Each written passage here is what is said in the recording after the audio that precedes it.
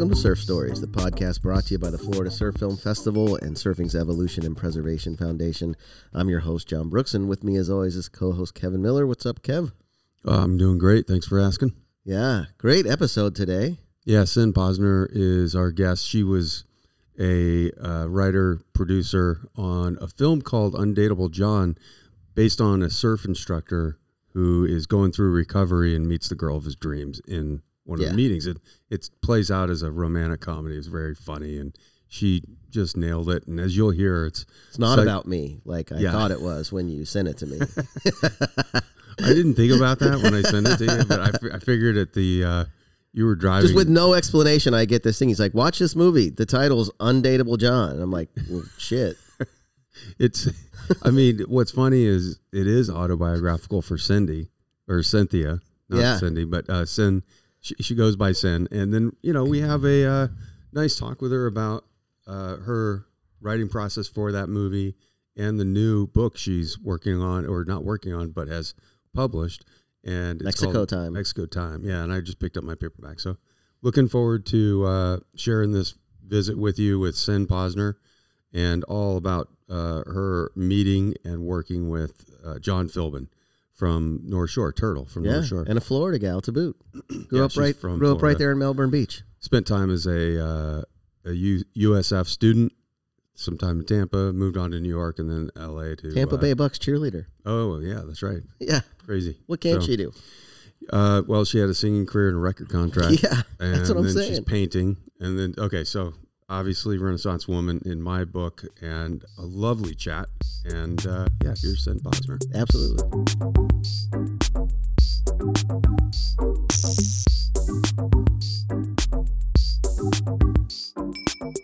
Thanks for coming on the show. Oh, thanks for having me. This is great. After hearing John yesterday, I'm pumped. Yeah, that's great. Yeah. I don't think John and I have had a better guest. It was really hard to not kind of fanboy out a little bit with him being who he was, but we definitely tried to dial back our enthusiasm a little, and we just had a good chat. He's so natural. The guest makes it happen, right? Of course. Yeah. Yeah, we've had a fantastic response from it. We just put that episode up yesterday, and it's probably been the most prolific response we've had within the first 12 hours of any episode we've done. Like people that I don't recognize as listeners or attendees of our film festival are writing in, and they're like, "Oh my God, Turtle! Like, are you kidding me?" Like, so yeah, it's been nice. Great. We usually do an intro and outro before this, so we'll bleed into the conversation naturally. Okay. When we find a good starting point. And speaking of starting points, I have, in my own experience, thought that screenwriting was going to be a fun thing to do. And then I pivoted to an English degree. I was like, well, maybe I'll better go back to school mid-career, got an English degree, started writing a little bit, and then my focus was going to be short fiction, and I was going to write maybe a novel one day, and then definitely maybe that screenplay one day. And there's probably 5,000 of us, and there's probably, to every 5,000, there's probably 10 to 15 people who actually get that film made or that novel published or the short story somewhere where they want it to be.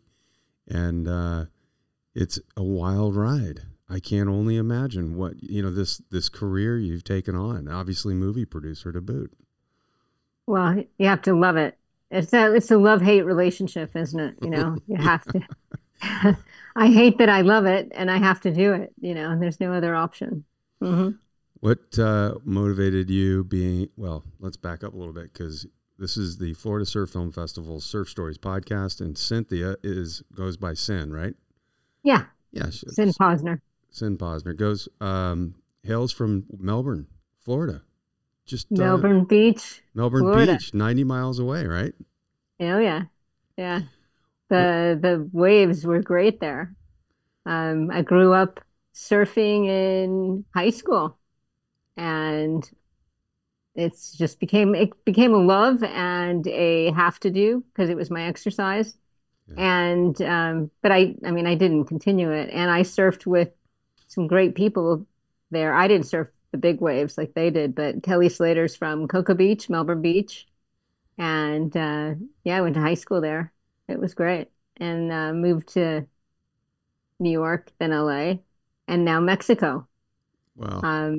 Yeah. Yeah, how long have you been in Mexico? Since the pandemic, I moved from LA to the pandemic and during the pandemic. And I had been coming to this little town, San Miguel de Allende, for a long time, back and forth. And I finally made the decision during the pandemic. And I can't go back. Yeah. I'm on the good side of the dirt now. I can't go back. Yeah. Yeah. And what Uh-huh. drew you to that little town in Mexico in the first place? Well, actually, it was a guy at first.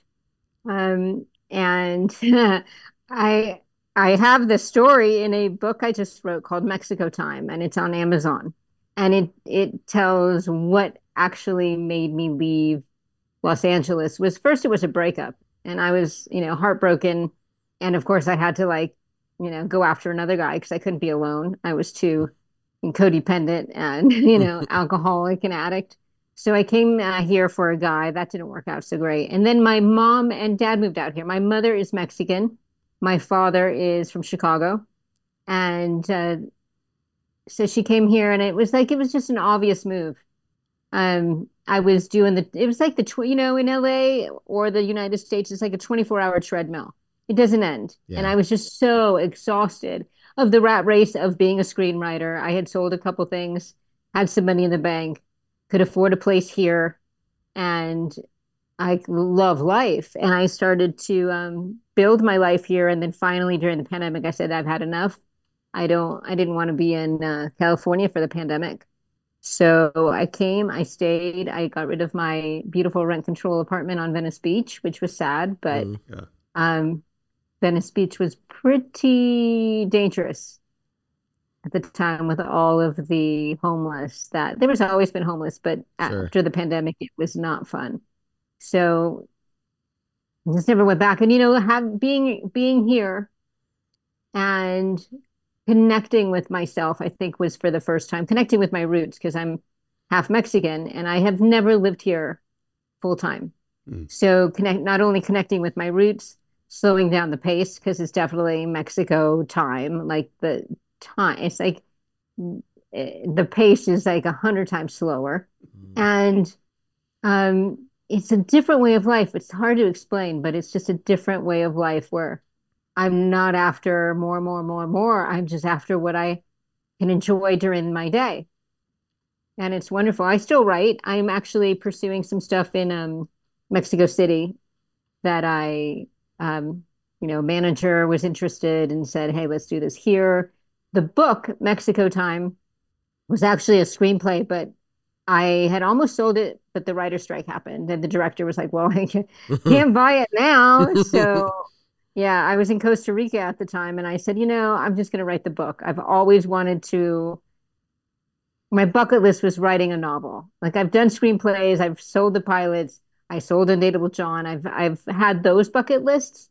I mean, never is enough, I'll say, but writing a book was really daunting for me. And also, as a first-time novelist, competing with all the great writers. I love books. I read so much, and I was just like, I can't compete with this stuff. But then I just started to write it in my voice, and it came out because it was my real story. So it came out pretty naturally. Definitely cathartic. I did a lot of crying, and I did a lot of like emotional release writing the book. And then I just I put it out. I didn't care. And so now I have interest again from a couple of people to possibly make it a movie, which would be my second movie out. And I can expect things, but then I can release things. Like I don't care. Yeah. Here, I just don't care. I'm so Yeah. okay with life that like if it happens, it happens. It would be great. But it's not like I was when I was in Hollywood where I had to make things happen, do it, go, go, go. And so I mean that was I managed to get my first film sold. And as you said, selling a film, writing is easy, getting it on the page if you love to do it and are good at it. But selling it, on the other hand, is a whole other story.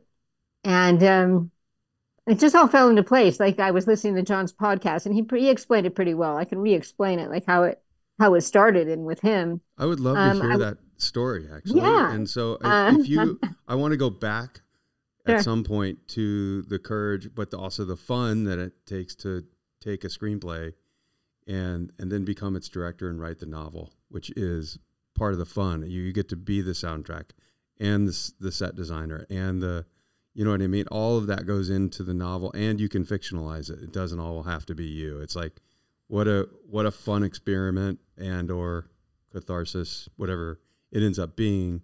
And if it does come full circle back to the screenplay, I think, you're going to find that you've explored it, way deeper, and you can tell the story better. And, it's just probably, I'm excited to read it. I've ordered my copy, by the way, so it's on its way. And Thank you. yeah, can't wait. Thank you. Yeah, you can get a couple chapters free on Amazon if anybody wants to go on there. It's you guys can do the plug. I won't do the plug, but yes. And writing the novel, it's like because I have the novel out there, people are actually buying it. The reviews I don't know half the people that are reviewing. And that feels really good. That's great. Like, Yeah. that's all I care about. Like, hey, I have a book out there. Whether you buy it or you don't, whether you produce it into a movie, I don't care because it's out there. Like it's a whole other world that I didn't expect to happen, where it's like the power of writing a novel and it being out there for like someone to buy, like I'll be at a store, I'll be like, oh, that person's picking up my book. They're Nice. picking up my book. They're reading the back of it. Are they going to buy it? Yeah. And like, I'll like sneak in the back of the store and, like, I don't know that person and they just bought my book. It's a really great feeling, That's cool. I mean, oh, I love other that. than, yeah, yeah. So it's a for more, it's, I never thought I'd be so fulfilled, and it's wonderful. So yeah, like maybe that also makes it that I'd love a movie to be picked up, but I don't care as much. Exactly. Yeah. And I say, well, I'll just bring up too that I watched this movie the other day called You Hurt My Feelings, and it's Nicole Holofcener's. Have you seen it?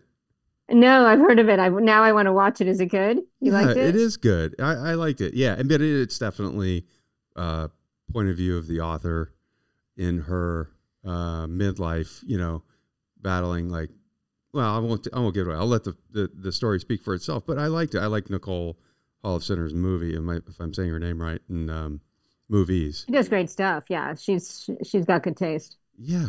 And so, but there is a scene in there that mimics the one you just talked about, walking into the bookstore and having the writer. There's a few scenes in movies of writers doing this, but I love it. And so, all right, you've explored the novel, you've got the possibility of making the movie, and just a little bit more background for anybody hopping on this podcast who hasn't listened to John's interview yet. We will say that John Philbin played a role called Turtle in a movie called North Shore.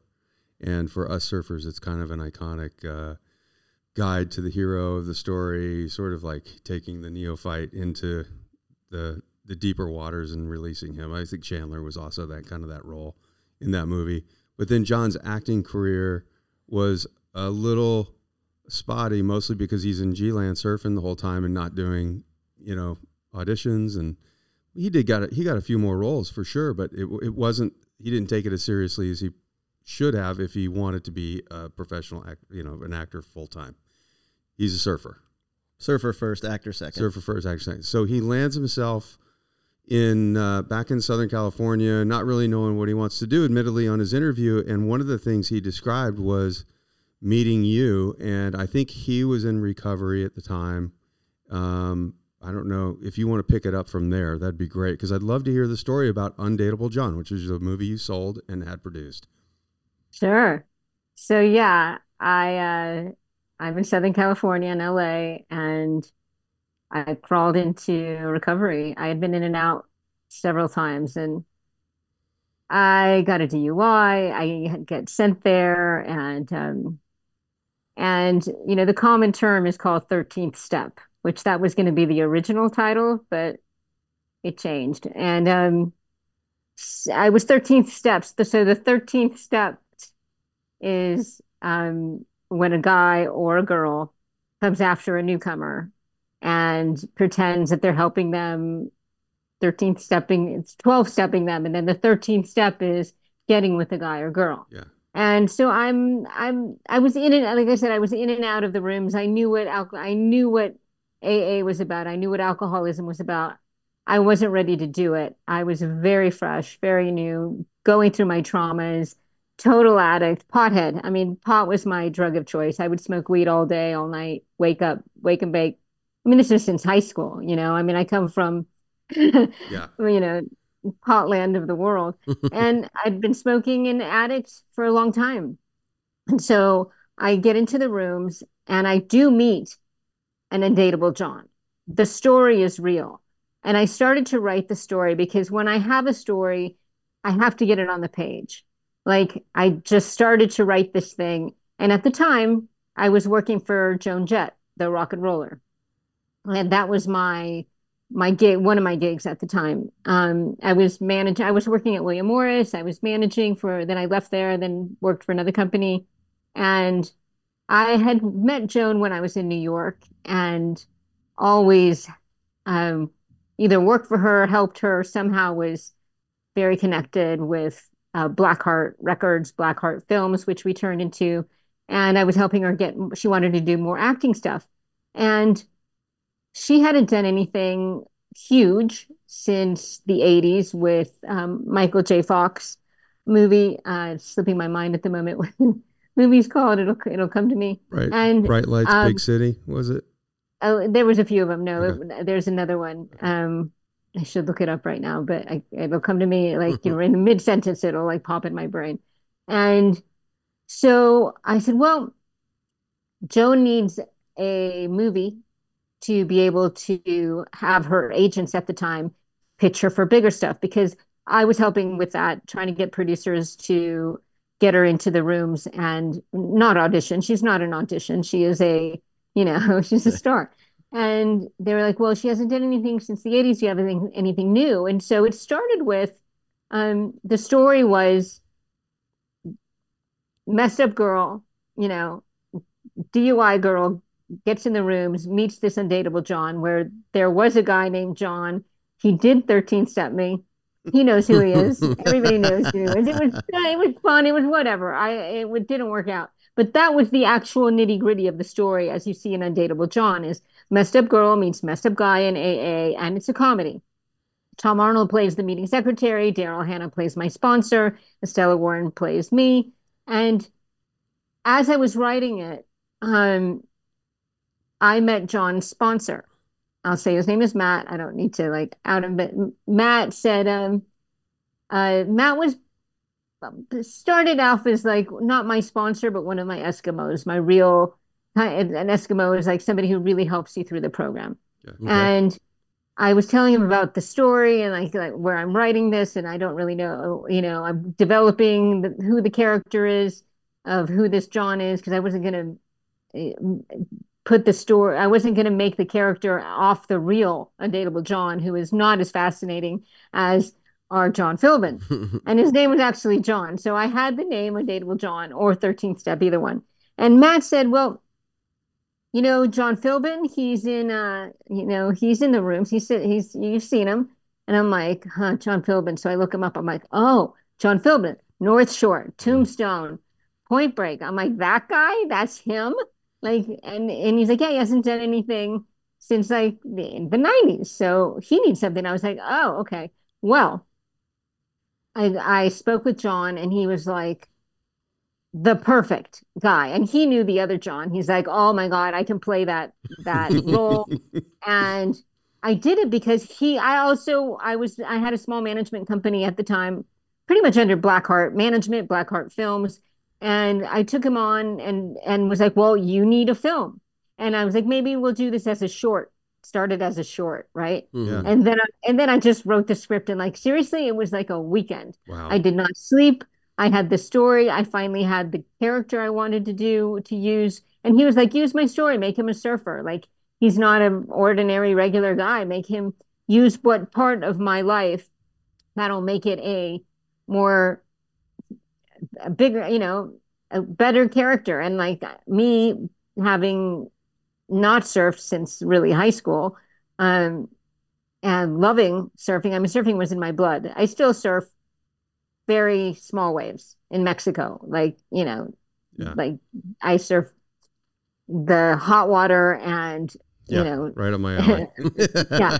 Yeah. And so I got with John. We actually, he read what I had and we got together and he gave me more ideas of like the scenes with Estella on showing her how to surf and which was great in the film. One of my favorite scenes. Yeah. And so the script came together with him. And then I was on the road with Joan at the time, and I was telling her and her right hand arm, Kenny Laguna, her producer, her executive producer, he loved the idea for her. And he was like, well, why don't, and Joan, I created a role for her to play one of the addicts at the meetings who's just there for the donuts. Right. A street, one of those street people in Venice Beach. She was perfect. She nailed the role.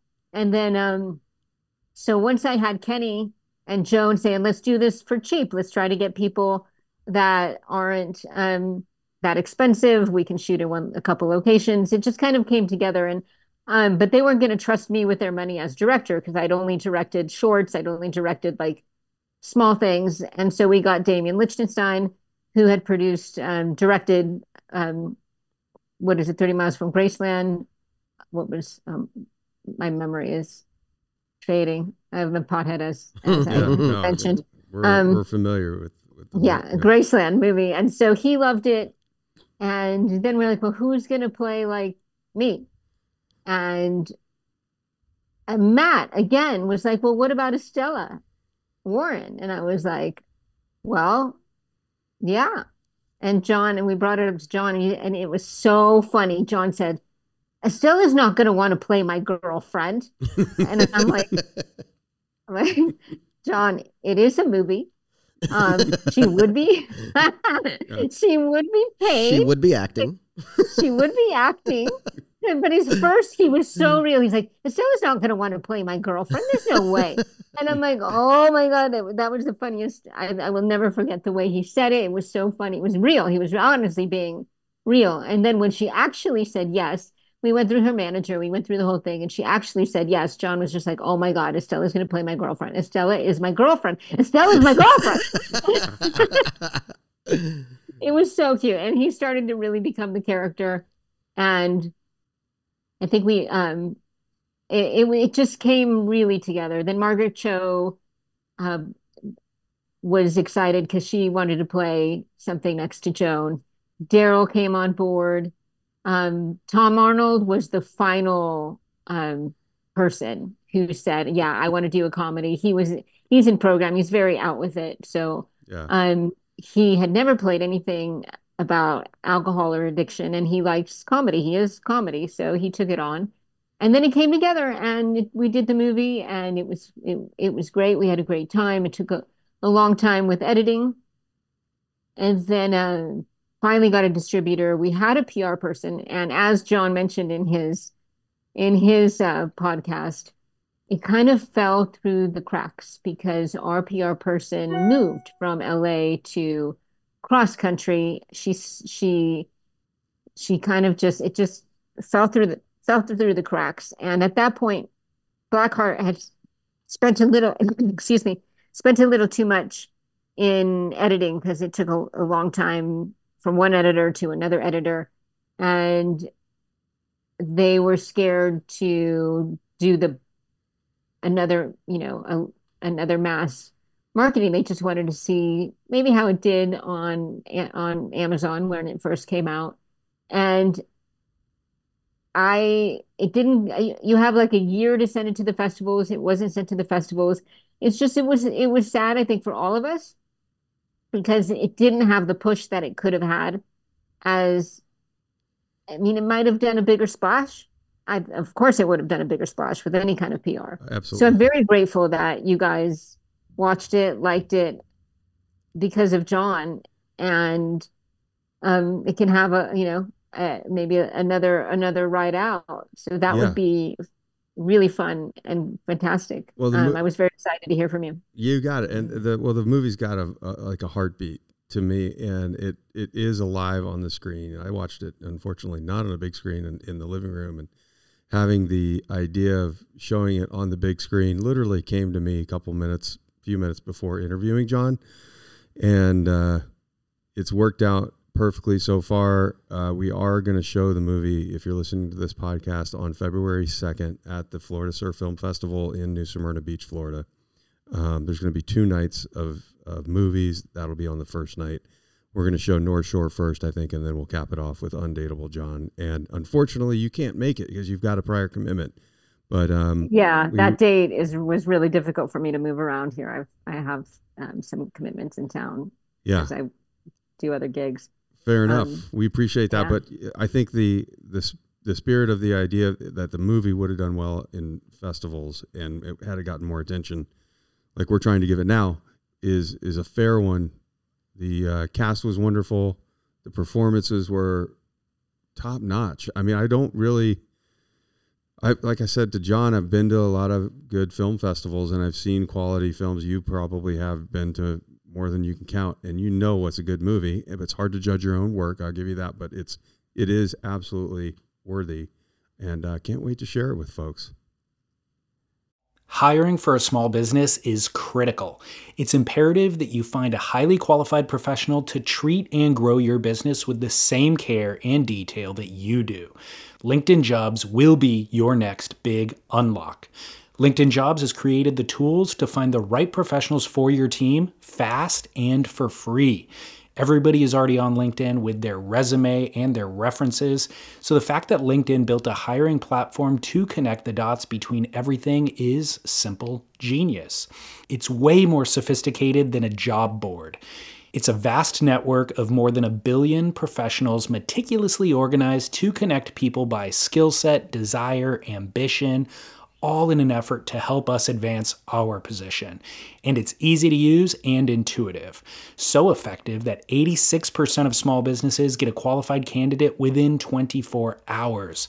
Fast hiring solutions means achieving your goals in record time with rapid growth in 2024.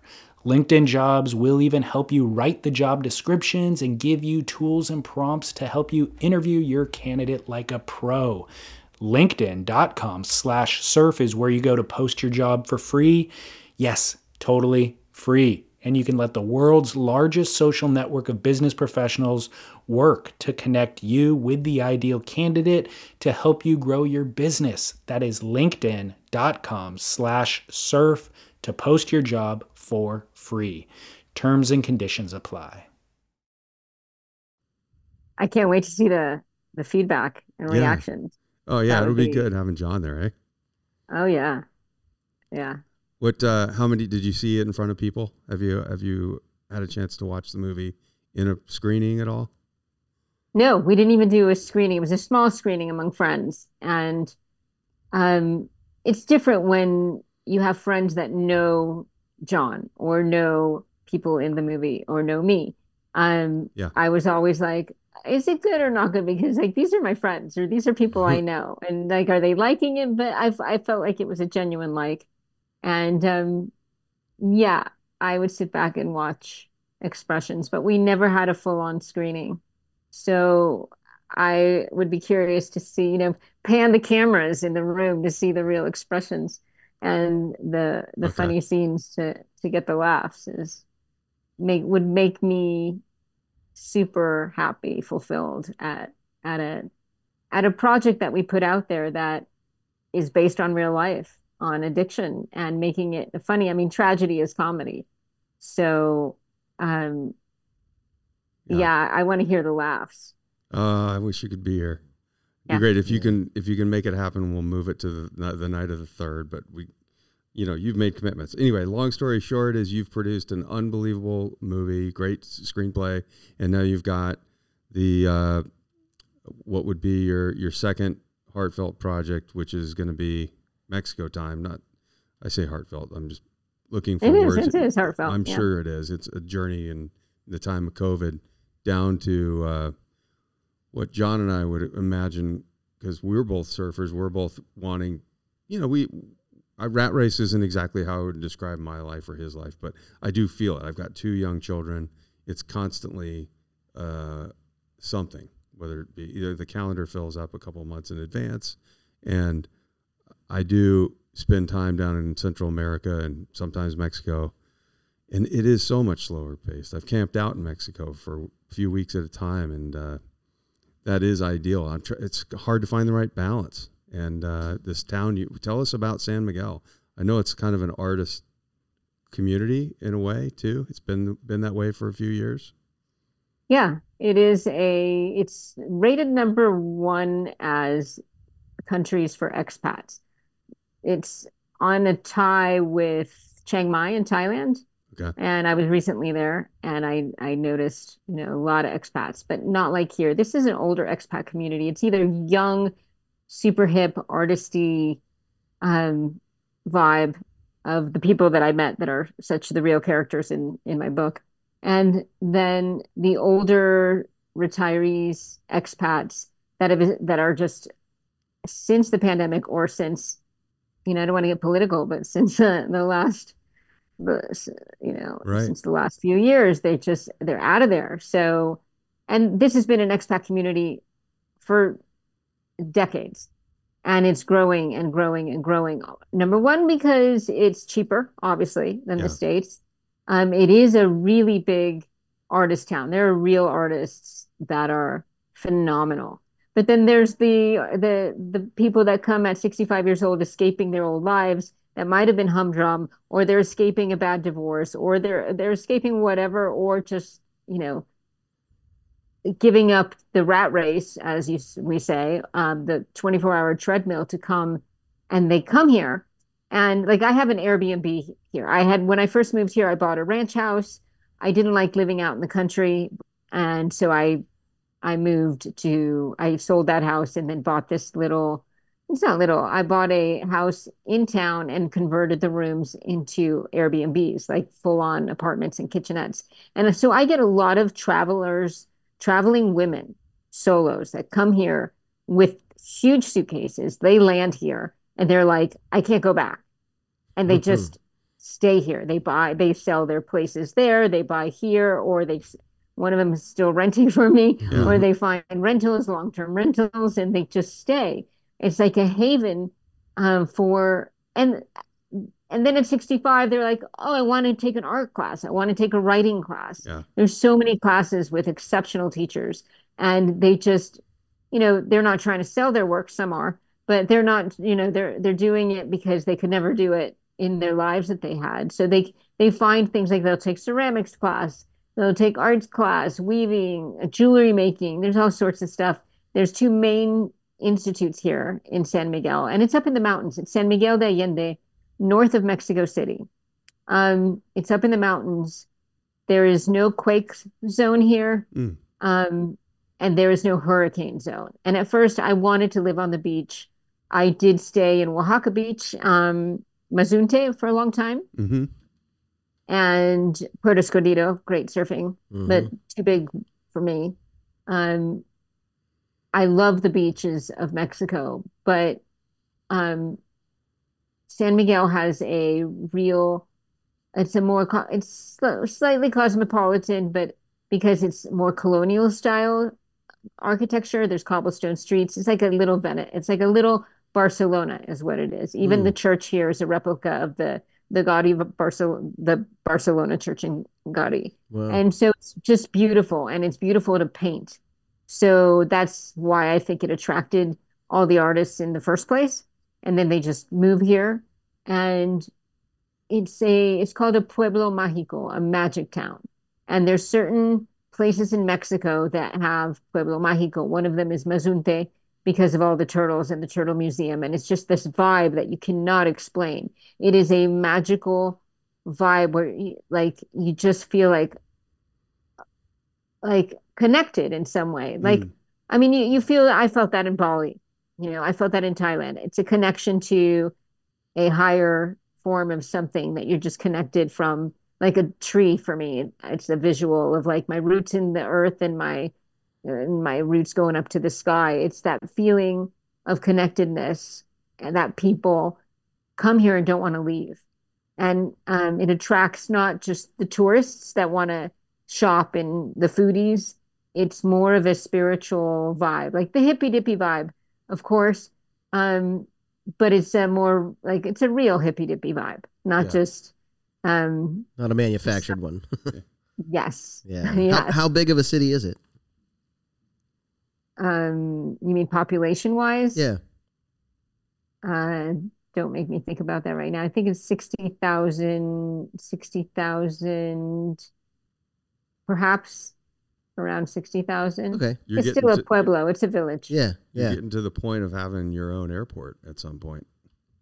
They are talking about it because there's definitely land space, Yeah. and there's two airports close, 2 hours Yeah. close. So um, they're talking about it, but they keep knocking it down because they don't want it. Sure.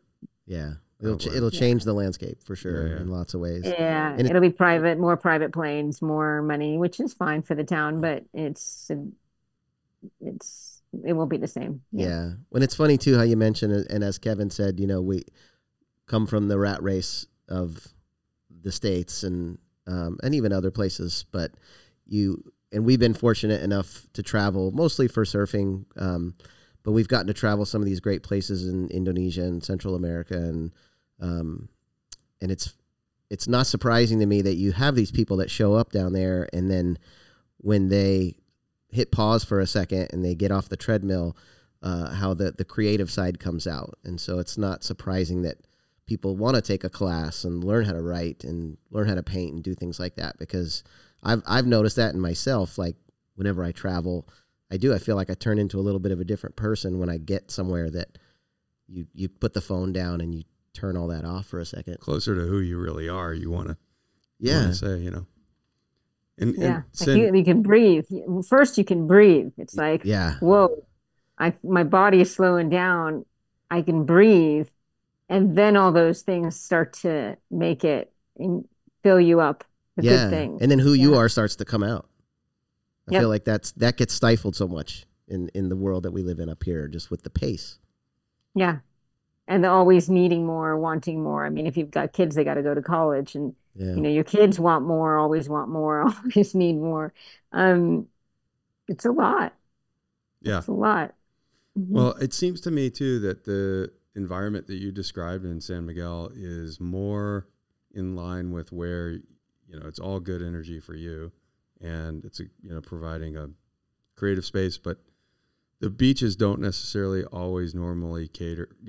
There's way more maybe party focused, and I don't know. It just makes it easier to stay sober in my novice's head when it comes to dealing with recovery. And it would be a lot easier to maybe make a mistake over by the beach or something. I don't know. Absolutely. Yes, you do know. Absolutely. San Miguel is known for a very strong sober community that have long-term sobriety and solution-based sobriety versus newcomers come. A lot of newcomers come. I was one of the newcomers that came here, and I was relapsed and came here and got sober again. But yeah, when I go to the beach, which is scary for me, there's pot everywhere, like all over Oaxaca. I mean, all over the beaches. And in Zipolite, Mazunte, it's legal. It's everywhere. I don't know about how legal. I don't. It's kind of so legal. It's not like It's LA there. or Whether it's legal or not, it's it's there. Yeah. it's there. It's everywhere, and Yeah. they're smoking in the restaurants, like everywhere. It's just the constant smell of marijuana, which I'm used to in Venice, but uh, it's it's a it's a slippery slope. Totally. The beach vibe is a different vibe. So, yeah, I have thought about that. I am grateful to be in this zone. But there's still a lot of drugs here. There's still a lot of pot here. There's not a lot of cartel like in the beach town, so it's safer here. Yeah. But yeah, it always scares me. Since I had 4 years sober this Christmas, and I only take vacations now where I know there's strong sobriety. Like in Bali, there's great Yeah. sober rooms and great sober people. Thailand, there's a lot of sober. But I avoid going places where there's not. I'll still go to the beach because I need the water, Sure. but I don't stay a long time, nor, you're right, nor could I live there. I don't think I could do it. Yeah, I hear you. I was just thinking about that.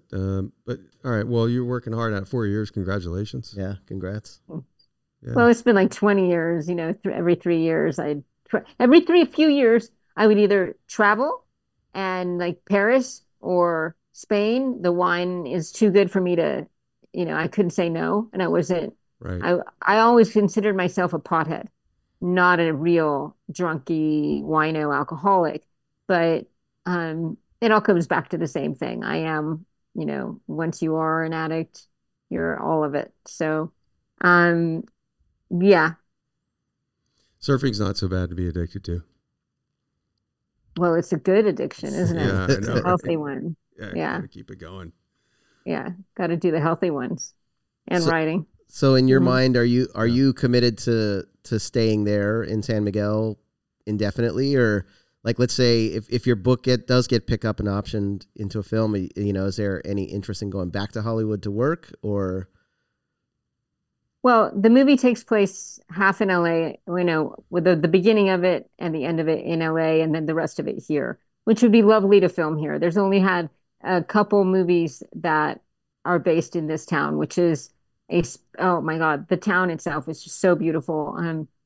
Salma Hayek did a movie a while ago, but it didn't really show the town. Like nothing's really shown the town. I would stay here to do the movie, of course.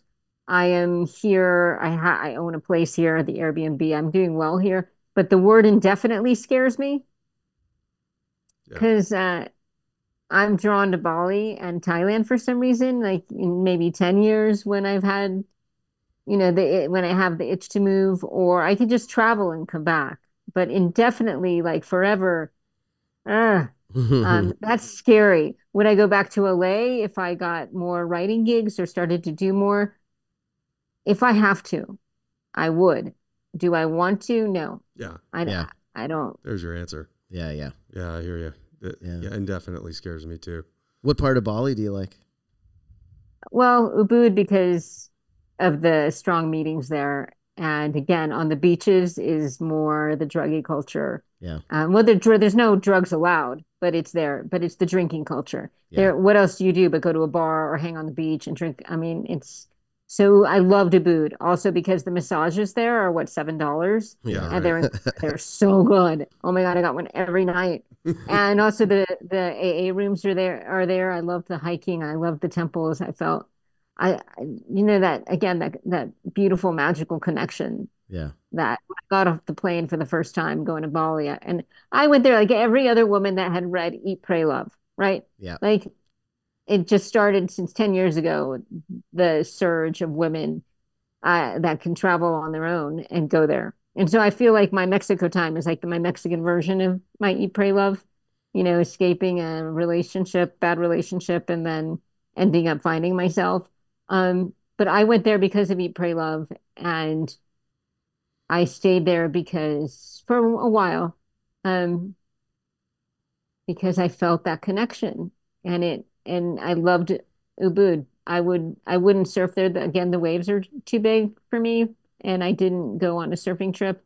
I'm not like John where, Yeah. God, I mean, he's one of the best surfers. Yeah, yes. Not bad. Yeah, he's good. And then Thailand, it was my first time visiting, and that's a place I would go. I would retire to, 20 years, say. Yeah. A long time to think about it. Yeah, the dollar goes a long way. Yeah. Yeah. That's good. $2 for that massive amount of veggies and food, and the best food is in Thailand. Oh my God. You're getting me hungry. Yeah. I have a Street friend food. who sadly lost her husband to a heart attack, and her daughter was maybe 6 months old at the time. I went to college with her, and she moved to Bali.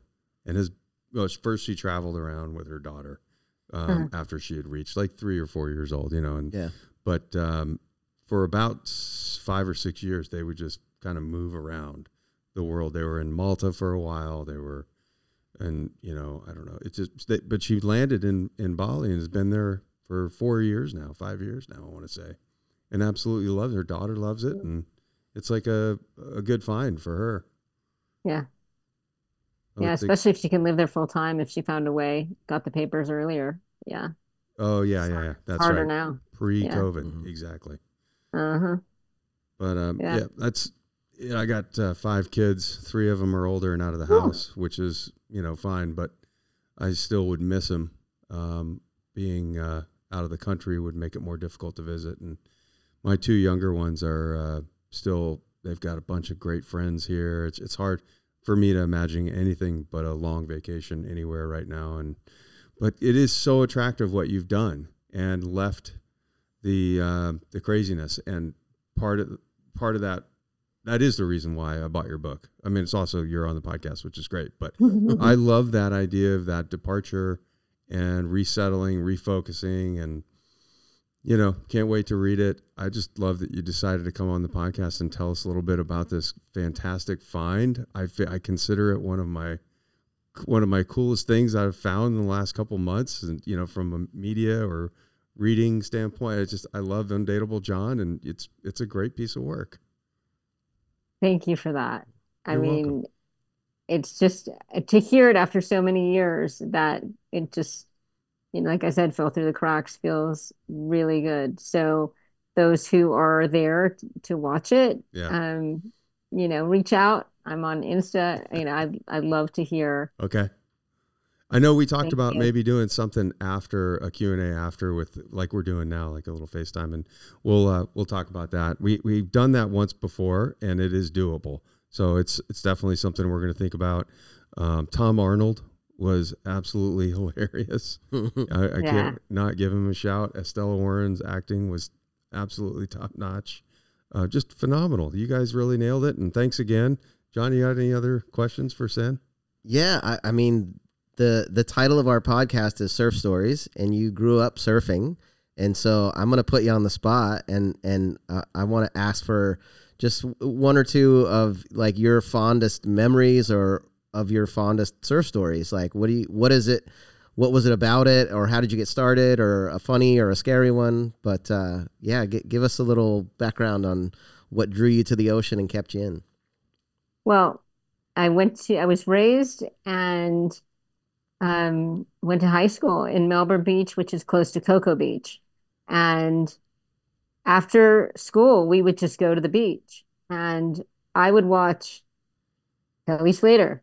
I mean, he was dating my girlfriend at the time. He went to Satellite High. I went to Melbourne High, and he was dating one of my girlfriends. So, and he was winning the competitions then, but he wasn't Kelly Slater. Like we knew he was something very special. But there was a lot of great surfers in Melbourne that had, you know, bred in Melbourne. I can, you know, rattle off some names.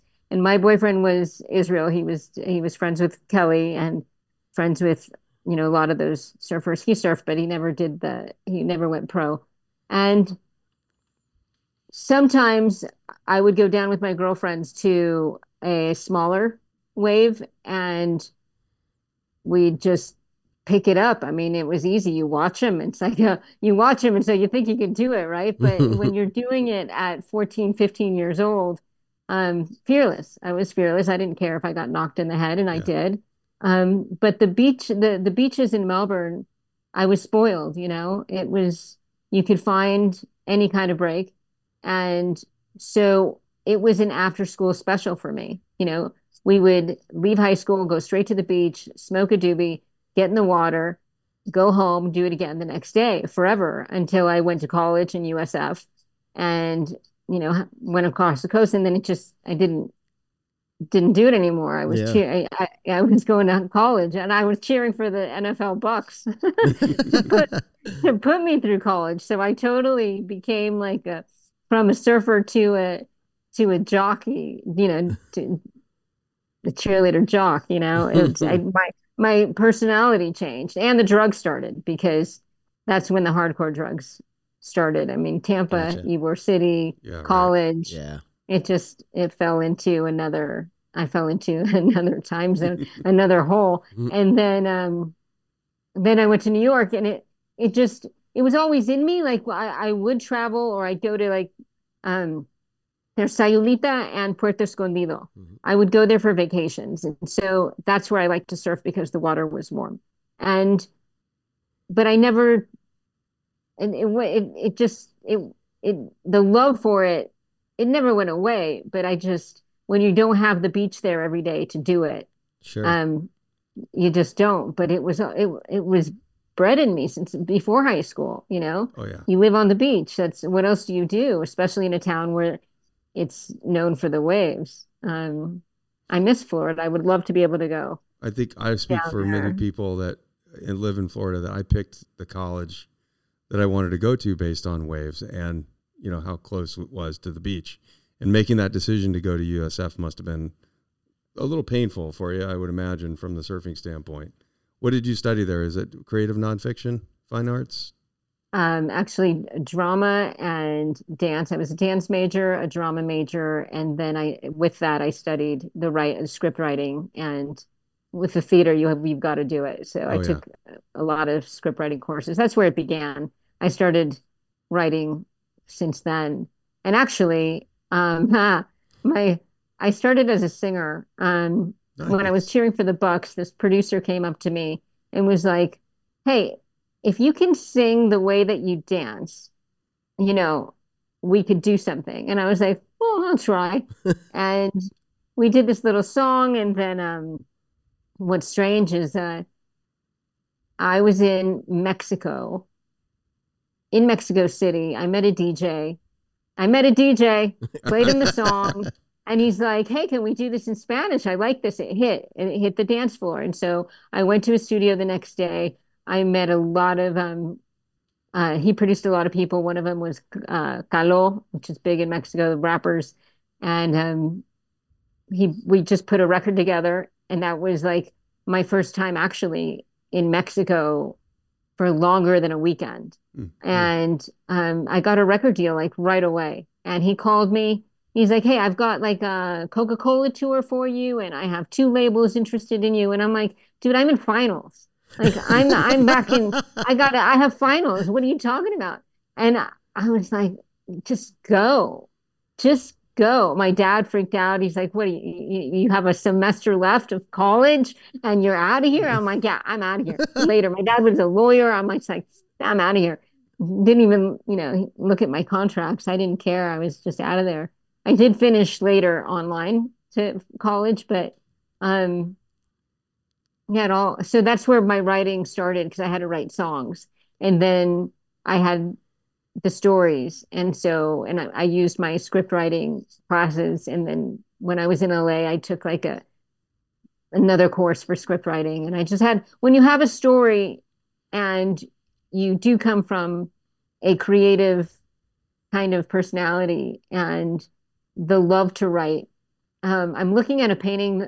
I also paint a little bit. I don't, because I'm here in San Miguel, obviously, but I've been painting a long time. I have a painting with a quote that I'll end with this quote. It's a Bukowski quote. And I like to put cool quotes into my painting because it's like eerie kind of drippy stuff. And then I put a quote in it. And one of them is that I live by because it stares at me every day. It's huge. It says, it's a Bukowski quote, a famous one. He says, he asked, "What makes a man a writer?" "Well," I said, "it's simple. You either get it down on paper or jump off a bridge." Nailed it. Yeah, yep. That's pretty much it. Yep. That's precisely why I'm not a writer. Because I didn't feel that strong urge. I couldn't manage the discipline. Anyway, but that is a great quote. If you take a picture of that painting for me and send it along with your profile. Oh yeah. Yeah, sure. I'll post that. That's cool. I love that. Well, I like how surfing is always a good entry into maybe some of the most interesting parts of who people are and where they come from and all that. So, but thanks for sharing your time and part of yourself for the podcast. We really appreciate it. Absolutely. Thank you. Thanks, guys. Yeah. So you guys I love your podcast style. Oh, thank you. Thanks a lot. Yeah. Real. We'll easy and fun. Yeah, anytime we can get a compliment, we'll take it. We're easily massaged. Literally takes minutes of preparation. Yeah. or no preparation. I think that's why we enjoy it, because we don't prepare. Like, we just sit down and have a chat with people, and it's fantastic. The heavily scripted podcasts are not. Well, I don't think we have the time for it, first of all. But secondly, the conversational aspect of this thing has been enjoyable, and it actually feels organic. God forbid. Yeah, it's a conversation. Yeah. All right, we're going to come visit you at some point because the town sounds amazing. And if you make it back to Florida for any reason, you got to look us up. Oh, I will. Thank you. Absolutely. Thanks, Sin. We'll talk to you later. Later. All right. Bye, Sin.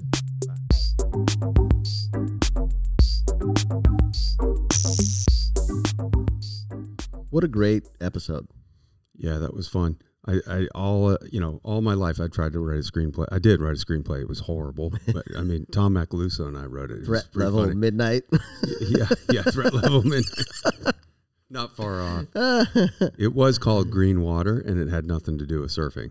Okay. But it was, yeah. We're gonna need to sit down and do a reading of this, by the way. Oh yeah, baby, I have it. I think I and it's laced with profanity because I probably thought it was like, I don't know.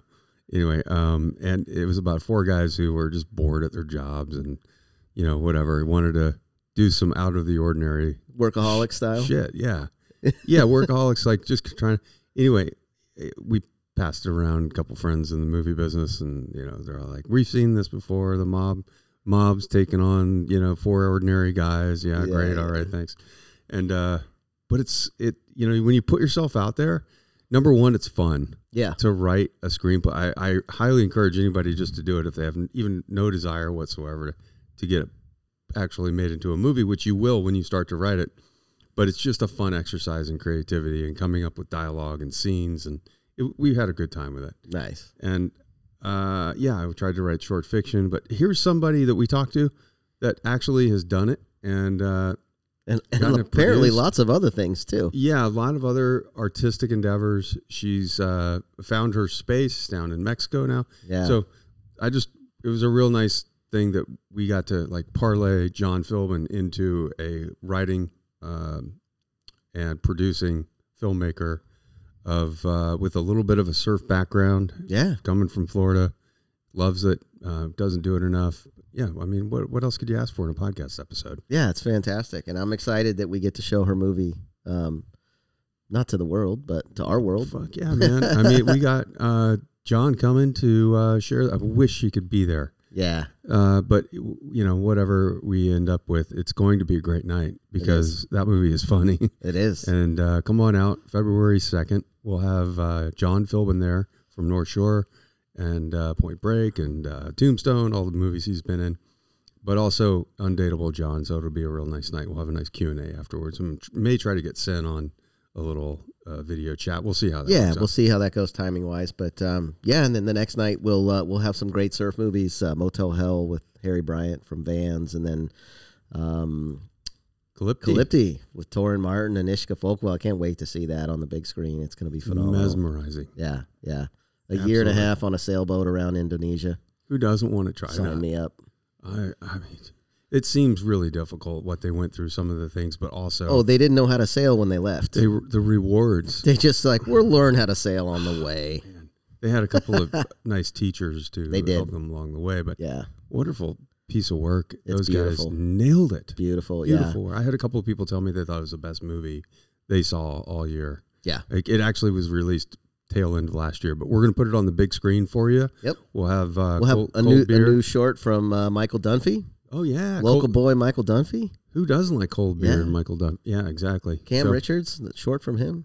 I'm loving it. This is going to be a great weekend, and you'll see us on February 2nd and 3rd at Atlantic Center for the Arts, one of our sponsors. Absolutely. Speaking of sponsors, Monster Energy, our presenting sponsor, couldn't do any of this without them, as well as Yeti, Globe, Rourke, Sunbum, Josh Wagner, the lawyer dude. Yeah, we have Volusia County, who stepped up with grant money in the state of Florida for our festival as well. Absolutely. Keep the stoke going in our community to bring filmmakers from all over the world here to share their stories at Atlantic Center for the Arts. To bring Turtle. We're bringing Turtle to New Smyrna Beach. I don't care what you say. John Philbin's an artist, my man. Yeah. He is. No. No. Yeah, it's phenomenal. Thanks everybody for listening. And this concludes episode 63 of Surf Stories Podcast. You.